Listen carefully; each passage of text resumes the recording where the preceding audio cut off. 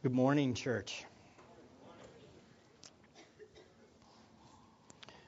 Just a caveat for this morning for us to contemplate and think on. As we're making our way through this book, and as I'm reading it every day in our own devotion times, we're reading the book of Ephesians every day and meditating on this. One of the things I'm realizing is that to preach sections of the book makes it a wonderful thing, yet to see and understand this section, you kind of need to know the whole book, as strange as that sounds. So it's weird because as you go through and you look at a section, you start seeing, oh, this is wow, this is amazing, this is great truth. And then you go to the next section and you see how that theme is carried on, and you get another element of that theme that was introduced in the beginning. And then by the end of the book, you're in Ephesians chapter 6, verse 10, and it says, stand against the powers, the rulers and authorities. And you see that all of these things kind of go all the way to the end of the book. And in order to understand the whole idea of what I'm going to be preaching on today, you kind of need to know the whole book in order to know this passage completely. Does that sound strange? It's almost like I'm only giving you just a little bit today. I'm only going to give you a little bit of it. And that's why expository preaching and why coming on a consistent basis is very important. Because if you don't walk all the way through it, you're never going to really see the big thing, and you're not going to see all of it. And then when you finish the book, after reading it numerous times and you see all this glory, guess what you realize? I still don't know it. And you go back and read it again. I've preached this book by the grace of God 3 times at various times in my ministry. And every time I feel like I'm just seeing the glory of God all over again, all new. I think I could preach the book of Ephesians over and over and over for the rest of my ministry and never plumb the depths of it. At the same time, I know I'm supposed to preach the whole counsel of God's Word, so it's the whole book that's like that. So I hope you're enjoying our walk through this book. I'm hoping that you're studying on your own. I'm hoping that this is just kind of whetting your appetite for your own exploration of the Word of God. That this is like, wow, I need more. I'm really the appetizer, beloved. I'm the appetizer. You're supposed to be digging in on your own, enjoying the Word, digging in and finding the glory of God every day. And I promise you that if you do this, you will know the power of God in Christ. And if you know the power of God in Christ, your life is going to be transformed. And you are going to enjoy God in ways that you can't even comprehend. And we will, with the Apostle Paul, say over and over, now to Him who is able to do far more abundantly beyond all that we can ask or think according to the power that works within us. To Him be the glory in the church and in Christ Jesus to all generations forever and ever. Amen. And that's where I want you to be, and that's where I want you to go, and it's not going to be for my little appetizer today. My mentor used to say this phrase. He used to say, what do I leave in and what do I leave out? As he got up to preach. Because what happens is that you study the Bible and you study these passages and you just see just so much. And then somehow you've got to come into this pulpit and give it to you. And I have to confess, this is an absolute impossible task. It's impossible. How do I explain the glory of God's power in one sermon? I don't. But we endeavor to know it a little better, right? So here we go. Last week, coming off of the big praise section in chapter 1, verses 3 to 14, Paul records his prayer for the believers in Ephesus. In verses 15 through 19 of chapter 1 is a prayer. Arguably, the prayer goes all the way down through the end of chapter 3. And it turns and shifts to the power of God as revealed in Christ. We examined 4 features of prayer in Christ last week. We saw the foundation of prayer in Christ. We saw the foundation for Paul's prayer was God's glory, revealed in Christ towards the believers, who God is and what God has done in Christ in 3 through 14 for the believer, motivated Paul to then pray. So knowing the glory of Christ and all that God has done in Christ and all the blessings He's given to us motivates the believer, it motivates Paul to pray. As we see the glory of God, we know the glory of God, we then are beckoned to pray. I can tell you this, that in the last 3 weeks my prayer life has improved enormously. And it wasn't because I endeavored to be a better prayer warrior. Just being honest. It's just the glory of God. For the more I know Him, the more I pray. The more I want to be with Him. The more I want to just enjoy Him. And I petition Him, the sovereign, the God, the Father of our Lord Jesus Christ, who loves me. The foundation causes us to pray. The attitude of prayer was seen in gratitude, an attitude of continual gratitude. It's constantly thanking God as we abide in Him and know Him. We just thank Him all the time. It's what we do. It's as the Spirit's working in us, we have hearts of gratitude and thanks. And there's also an attitude of continual dependence. Listen, the more I know God and the more I understand who He is and the more the Word reveals who He is, the more I realize I need Him. I need Him in all that I do. That's why Paul says I'm making mention of you in my prayers, is because he knows that the people need Him. And then he knows He needs Him. And the more we know Him, we say, the more I need you. Oh, please. And so prayer is just a natural, continual dependence of the heart of a believer. Gratitude and dependence are two primary heart attitudes of a genuine believer. We know God chose us by grace alone. We know we are redeemed, but yet to be redeemed. We are adopted, but yet to be finally adopted. Because God has unconditionally chose us before the foundation of the world. We know that it's not because we're valuable. It's not because we're worthy of it. It's not because we're good. It's because He's good. And because He's God over all. And that God is the one that worked. And so we are thankful, aren't we? And we're continually dependent because He is the sovereign. So we pray with thanksgiving and dependence. Third, we learn the overall substance of our prayer. The main prayer. What is the main prayer request? The primary prayer request is, I want to know you more. I want to know you more. And really, beyond that is, I want you to know Him more. I want everybody in this congregation to know Christ more. I want you to know the glory of God more. For I know that if you know Him, that all satisfaction is found in Him. Knowing Him is our prayer request, isn't it? That is the substance of all that we want. We want to know God, don't we? We know Him, but we want to know Him more, don't we? God, just pour out your glory. Show us your glory in your word. I want to know you more. And that's what Paul prays. The principle or main substance of every believer's prayer is for others to know God, know the true God, to know the triune God that we seek. So Paul prayed that we would know more the one they already knew and loved and praised. So the primary substance of the believer's prayer for others is to know God more. Next, we examine some specifics of the prayer in Christ. It's found in verse 18, notice. I pray that the eyes of your heart, whoa, hold on, I didn't know I had this. Hang in there, beloved. Here it is. One day I'm going to just quit these things.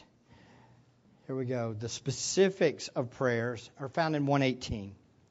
I pray that the eyes of your heart may be enlightened so that you will know what is the hope of His calling, what are the riches of the glory of His inheritance in His saints, and what is the surpassing greatness of His power towards us who believe.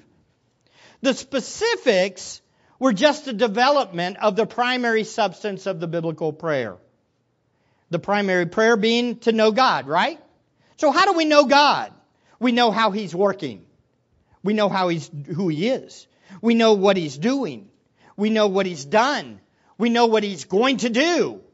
So as we know who He is, we know Him better through what He's done, what He's doing, and what He will do. Does that make sense? So Paul's specifics are, I want you to know what He's doing, what He's done, and what He's going to do. Now, it's not in that order. It's in the order of how He laid it out. You see it here. What is the hope of His calling? Looking back to the calling so that you will know what the hope of His calling, that is that moment of conversion when God worked in your heart and that there's confident expectation that He loves you and He's chose you and you're His own, you're redeemed. That hope of His calling. You'll know that thing that God has done in the past, therefore you will know Him more when you know what He's done. Do you understand? And what? The glory of His inheritance, which looks to what? The future.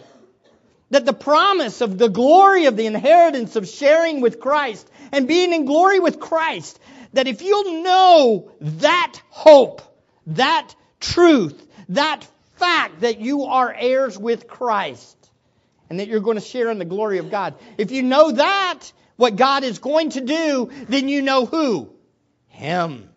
And if you know Him, you got all you need.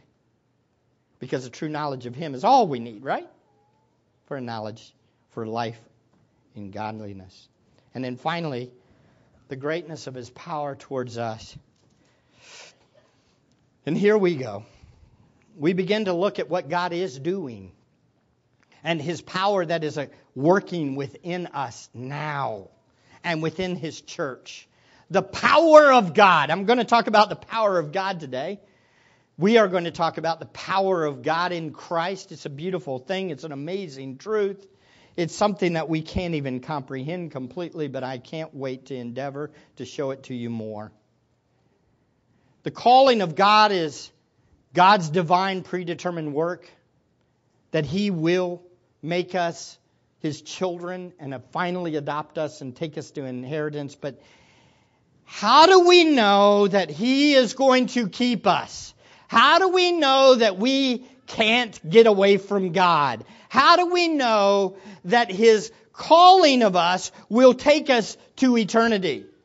Ultimately, we know it's because of the power of God. Not our power, not our strength, not our ability, but His power. And so the more we know His power, the more we know what? We're safe in the arms of God. His strength is strong. His might is great. And He will hold me fast. Because His power is great. And it's working. We are called of God. We are heirs of God. Knowing this produces faith in God, doesn't it? God has worked in us. And God will work to glorify us. And I got good news for you. God is working right now. And He will work until glory.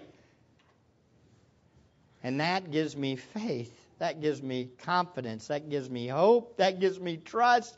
That gives me dependence in Him. God is presently working in us to exert His almighty power in us. So Paul prays this. Look in verse 19. What is the surpassing greatness of His glory? What is the surpassing greatness of God's power towards us who believe? In 1:19 it states, and what is the surpassing greatness of the power towards us who believe according to the working of the strength of His might? Now it's important for you to understand something. What does Paul pray specifically? He prays that they will know this power that's already working. This is very significant. Now, I have to admit, that I'm going to give you a little hint of what I was talking about at the beginning of the sermon, where you have to kind of know the whole thing. I kind of got this mindset in my head. Okay, so His power is working in me. His power is working in me. So I really don't need to pray for His power. I don't need to pray for His power to work in you because His power is working in me. I just need to know that His power is working in me. Now that sounds right, doesn't it? If you base it just on this passage. But then you turn over to chapter 3 and he says, I pray that the surpassing power of God will work in you. So, wait. It's not just no, it's also praying that His power will work in you. That you will be strengthened with power. Okay? So you say, well, why do you say that? Well, because there's an element of knowing that it's available. It's knowing that it's there. But it's also an element of us seeking Him and seeking for His power to work through us. So we have to both know it's a reality, know it's there, know He's working in all of us, and yet we also have to, what? Seek Him and ask for His power to work in us. It's both. But first, Paul starts with the power of God on display. That's working. And he starts with the ground of it, the foundation of it. Paul prayed that they would understand. And look at this verse. This verse is stunning, verse 19. It's what is the surpassing greatness of His power towards us who believe according to the working of the strength of His might. Do you see it? There's 6 words. 6 words describing God's power in this one verse. Paul prays that they understand the incalculable or surpassing or infinite or measureless greatness of God's power towards them. That this great power, it goes beyond your comprehension. It's incalculable, God's power towards you. It's infinite. It's so great we can't even measure it. This verse, in a sense, reads like an amplified Bible. Do y'all know what an amplified Bible is? It's one of those where it often takes main words and then gives like several different synonyms for each of the main words so you can understand better what the author is saying. This verse alone is like Paul said, no, we don't need an amplified Bible. I'm just going to give all the words. I'm going to throw them all in here for you so you can see just how amazing God's power is. Paul says God's power is incalculable or far beyond comprehension. Paul says God's power is incalculably great. It goes beyond greatness. It's so great. Paul says the surpassing greatness of God's power or of the power is God's power. Very important, God's power. The triune creator God's power. It is exclusively the God's power. You understand that all little gods in this world have no power. But the one true triune God is all powerful. That is very important.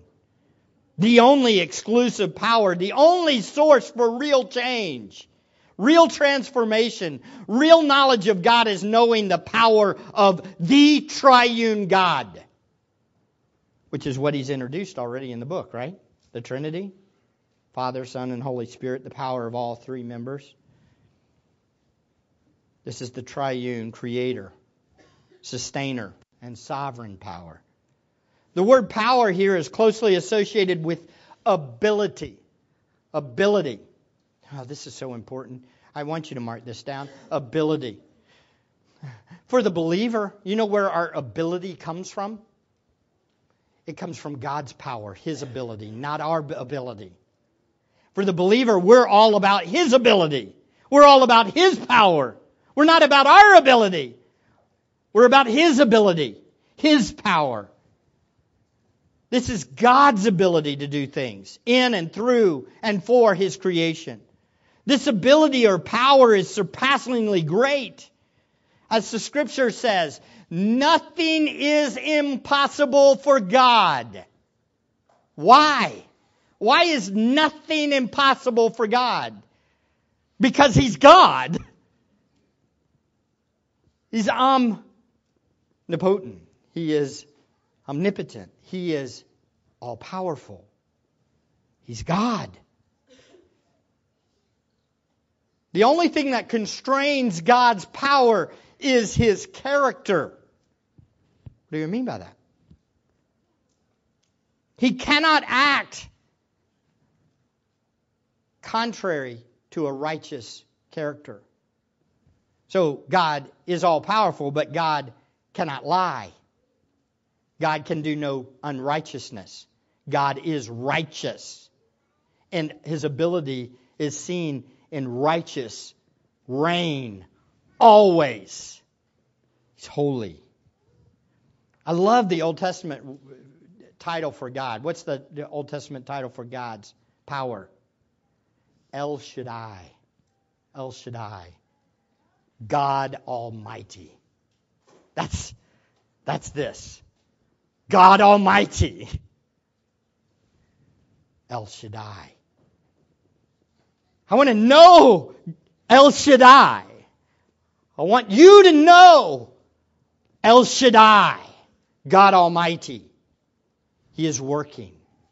He is reigning. He has ability. But notice the shocking twist in the middle of the verse. Only if you are thinking godly, it's shocking. Paul prays that the believers understand this infinite, incalculable power of God is directed toward us. Towards us. It shouldn't be this way. It should not say towards us. There's no way that God's power should be directed at me. No way. Except in wrath and in judgment. But His power is directed towards us. And Paul has switched from you to us here. He switches right in the middle of this verse. He goes from, I pray that you know, to this power is directed towards us. And includes himself, but ultimately includes who? All of us.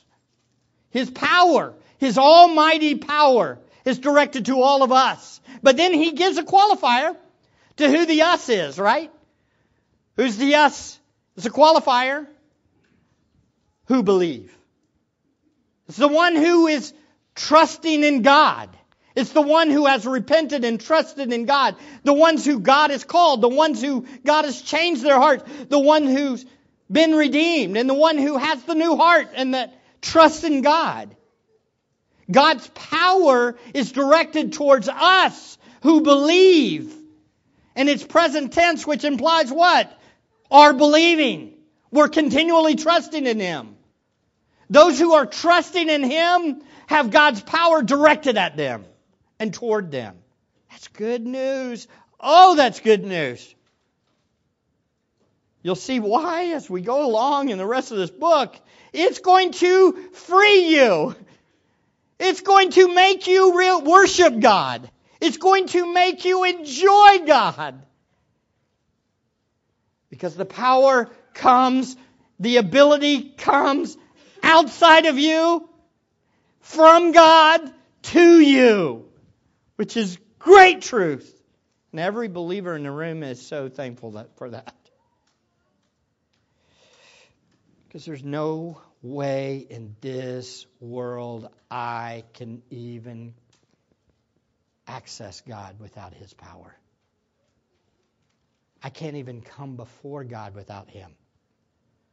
Mankind cannot get to God.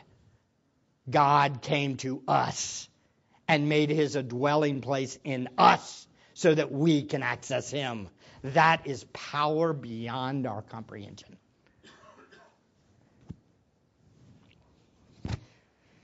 The idea here is God's almighty power is directed to us. It's actively working in us. Interestingly, Paul switches from the plural you here to both him and everybody that believes.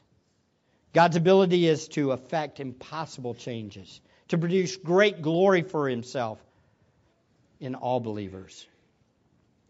Notice God's power is towards the ones who are believing. This guarantees everything God has ordained for us will happen.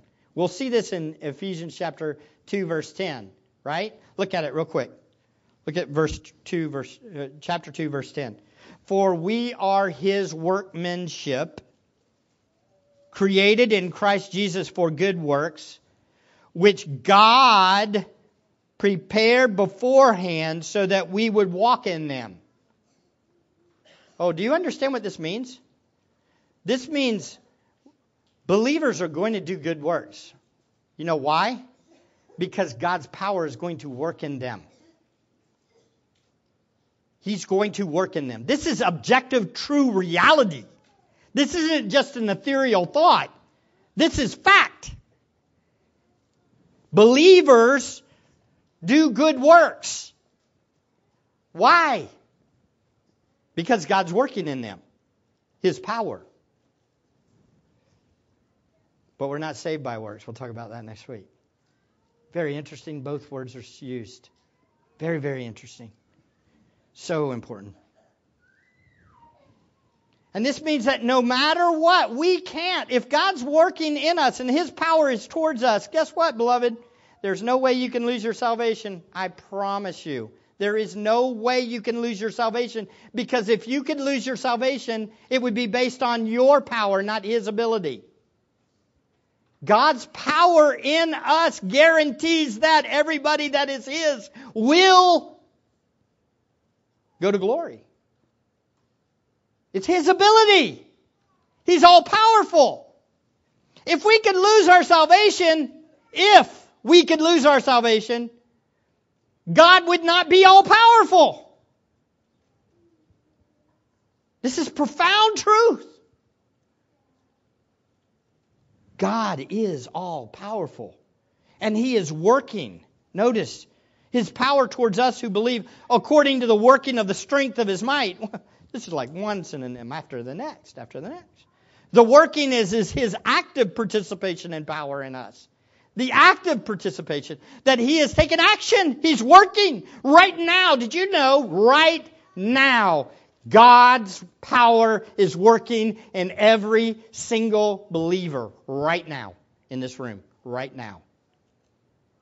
That's good news. That's glorious news. And He isn't a weak God. He works with mighty strength. Mighty strength.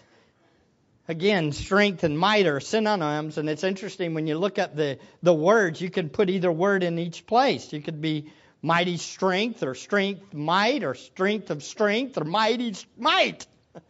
Mighty might. Or mighty strength. Well, they're synonyms, and they're all talking about the same concept. That God's power is actively working with amazing might and strength and power. An ability that is working. When I think of God's power, are you like me? When I think of God's power, one of the very first things, it's interesting, D.A. Carson said the same thing in his book on prayer on this one section, and it just hit me. When I think of God's power according to the working of the strength of His might, I think of this.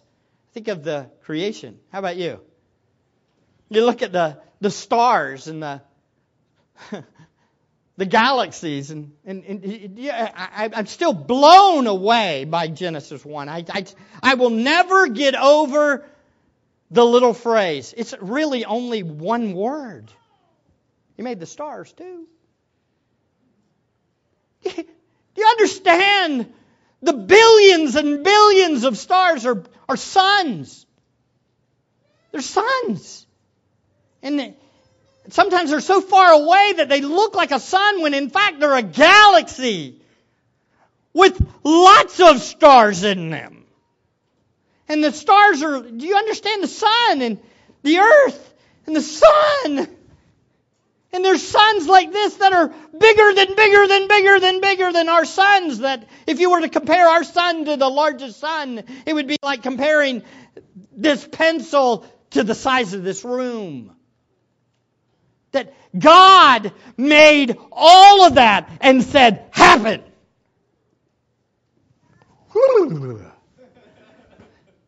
That's power. Do you understand? That's power. Right? That's power. Listen, I have a hard time picking up 100 pounds.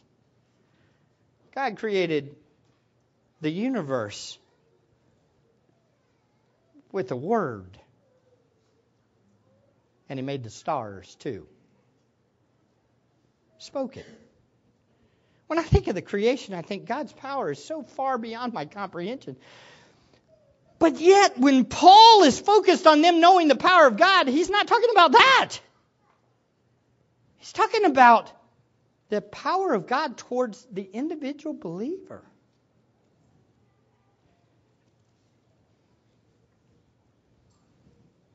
Do you understand that God could play pool with the stars? That the whole universe rests in His hand? That He keeps everything working by the word of His power? And yet that power, the Almighty Powerful One, is working in and every single believer all the time. I can't get over this sin. No, you can't. But can the one who flung the stars in the universe handle it? Yes, He can. He's not talking about God's power that way as the creation. He's talking about the power directed to us who believe.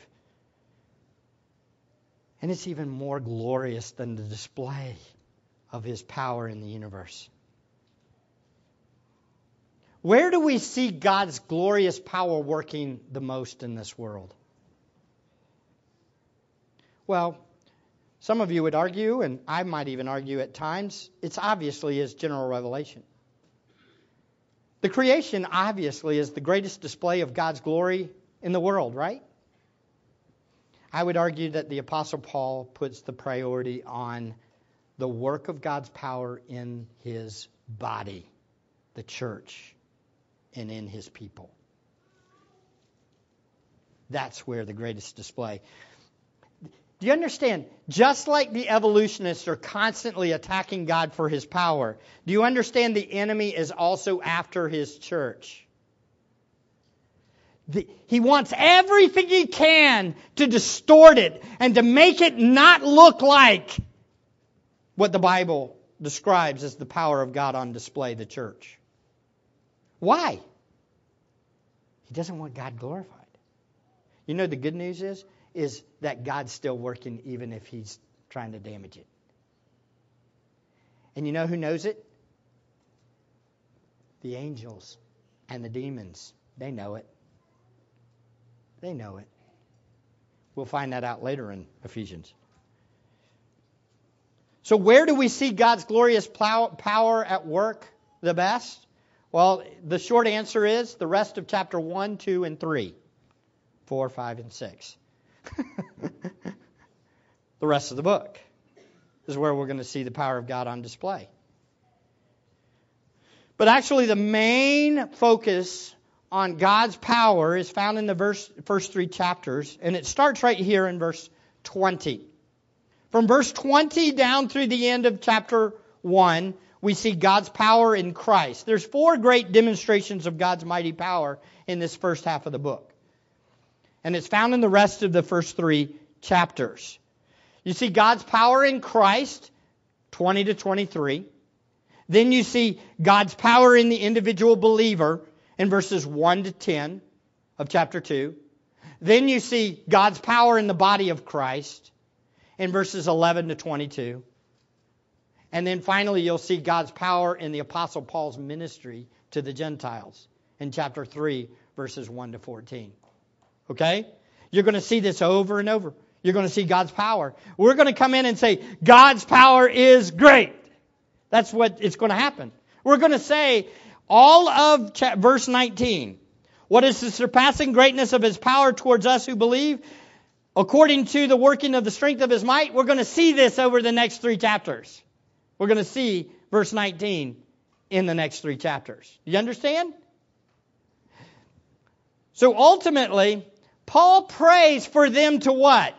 Know the power of God, right? That's what he prays. And then what's he do? The Spirit works through Paul to answer the request. to answer the call. See, he says, God, give them a knowledge and understanding of the power of God. And then the Spirit goes and works through Paul to write down what? The power of God. And so they're going to see the power of God over and over and over and over through the book. And then they're going to get to chapter 4, and then he's going to say, in light of the power of God, go do it. Live it. The power of God's there. I prayed for God to give you more power. Now go serve the King. You just got a summary of the whole book. Does that make sense? Seeing the big picture?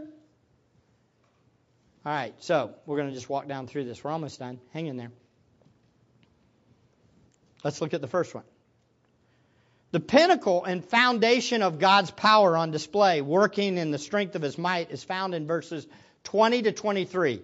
Arguably, it is the main theme of the whole book. It is the main point of the whole book. God's power in Christ. All other displays of God's power flow from this powerful display of God. What is the power of God for salvation?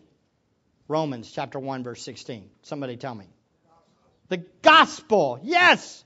So guess what 20 to 23 is? The gospel. It's who Christ is, what God has done in Christ. That God's power is displayed in Christ. And therefore, all other things flow from that truth.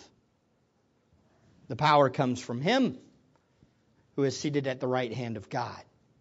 Now take note of God's answer to Paul's prayer. Verse 20. Which, that is the strength of His might, the working power, God's power. He worked about in Christ. He worked about in Christ. When He raised Him from the dead and seated Him at His right hand in the heavenly places, far above all rule and authority and power and dominion and every name that is named, not only in this age but also in the one to come. And He put all things in subjection under His feet and gave Him as head over all things to the church, which is His body, the fullness of Him who fills all in all, which is His body, the fullness of Him who fills all in all. Oh, yeah.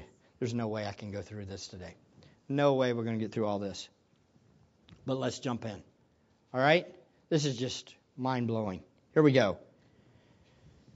In this passage, we see God's power in Christ towards us who believe. There's 3 displays of God's power. God's power is revealed in Christ in this passage. First, God's work in Christ's resurrection and ascension. Let's just do that one. Okay? We'll do that one. Then next time we'll do God's subjection of all things under Christ's feet. And then third, God's gifting of Christ as head to the church. It's just too much to try to cover. So let's just do this first one. God's power on display in Christ's resurrection and ascension. Notice it states it, which He worked in Christ. Now, some of your translation don't have worked. Matter of fact, mine has He brought about in Christ. Do you see that? NASB, brought about in Christ. Worked is better. And let me tell you why. Because it plays off the word that was just mentioned in the previous verse, where it says these are in accordance with the working of the strength of His might. Same root word. So God worked this in Christ. This is His power in action. What kind of power does God display? He displayed His power in the working of raising Christ from the dead and ascending and the ascension of Christ.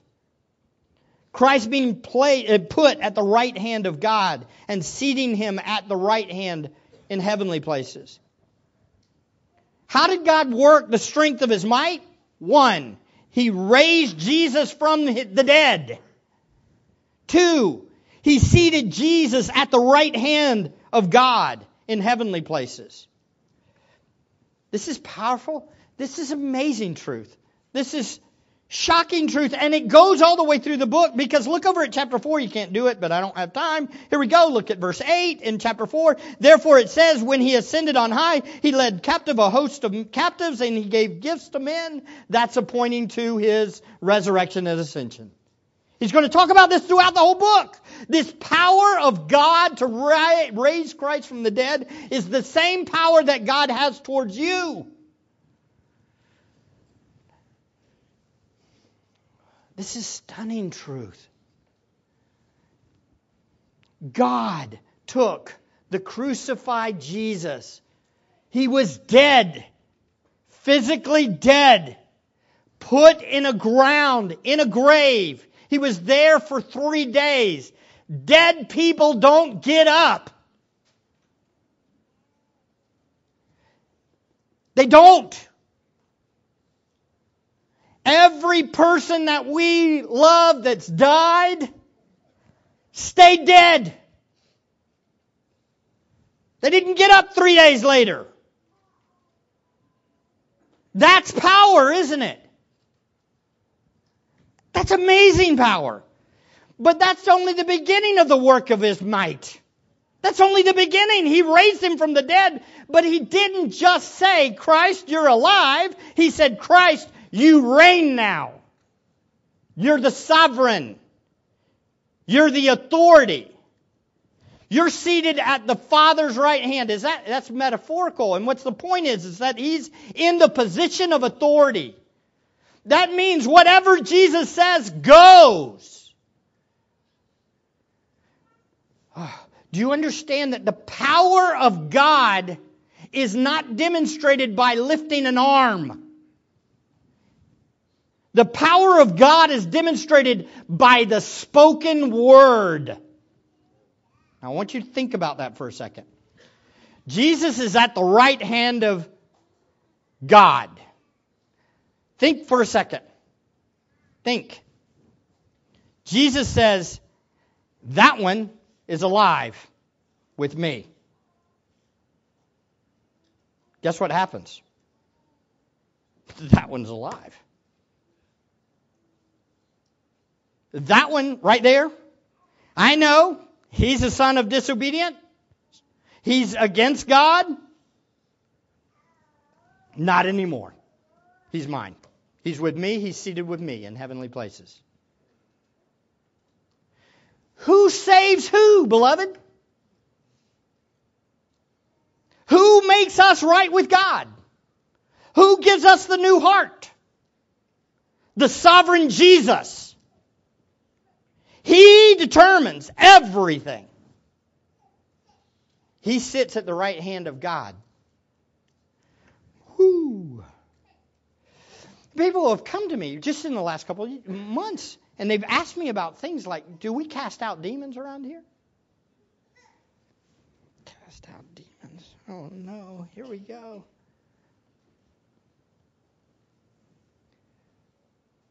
Jesus is on the throne of God. Those demons do what He wants Him to do right now. They're where He wants them right this second. They don't go anywhere He does not allow them. He is sovereign over all authority and power and dominion. That's what it says. No demon comes near His children.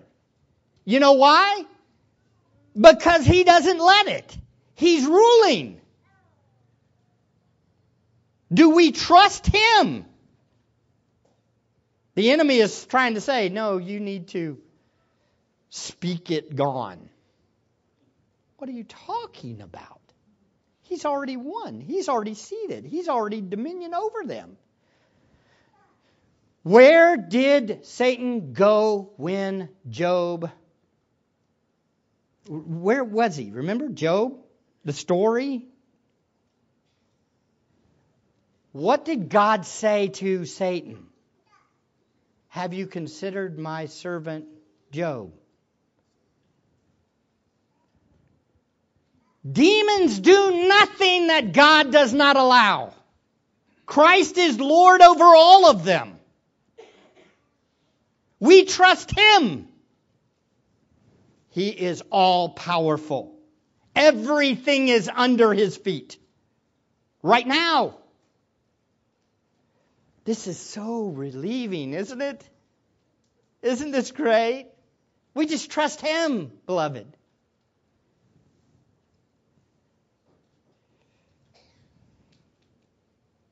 Notice, he's far above all rule and authority and power and dominion and every name that is named, not only in this age, but also in the one to come.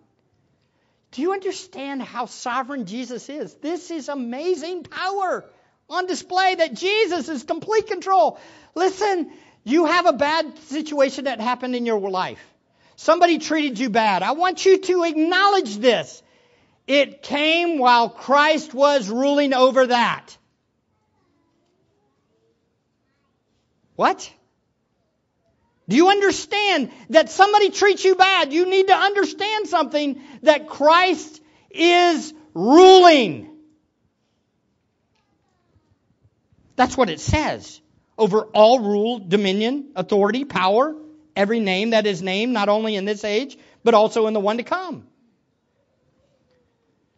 This means, beloved, every name, that's the rich, the single, the married, the poor, the kings, the servants, the masters, the children, your workers, your co-workers, the person driving in front of you, the person driving behind you. That means every single person in this world, every person in this room. He is over every single one of us all the time, right now. He's sovereignly in control of all of that.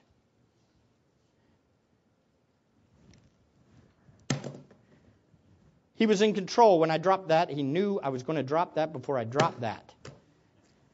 You just scratched your face. He knew you were going to scratch your face. He was sovereign over that. He knows all. He is completely sovereign over every single thing that's happened. I saw 2 more scratches on the face. He's sovereign. You say, wait a second, isn't that the power of suggestion? No, he's sovereign over that. Nothing happens outside of his power, beloved. If you understand that power towards us who believe, your life's transformed. It's transformed.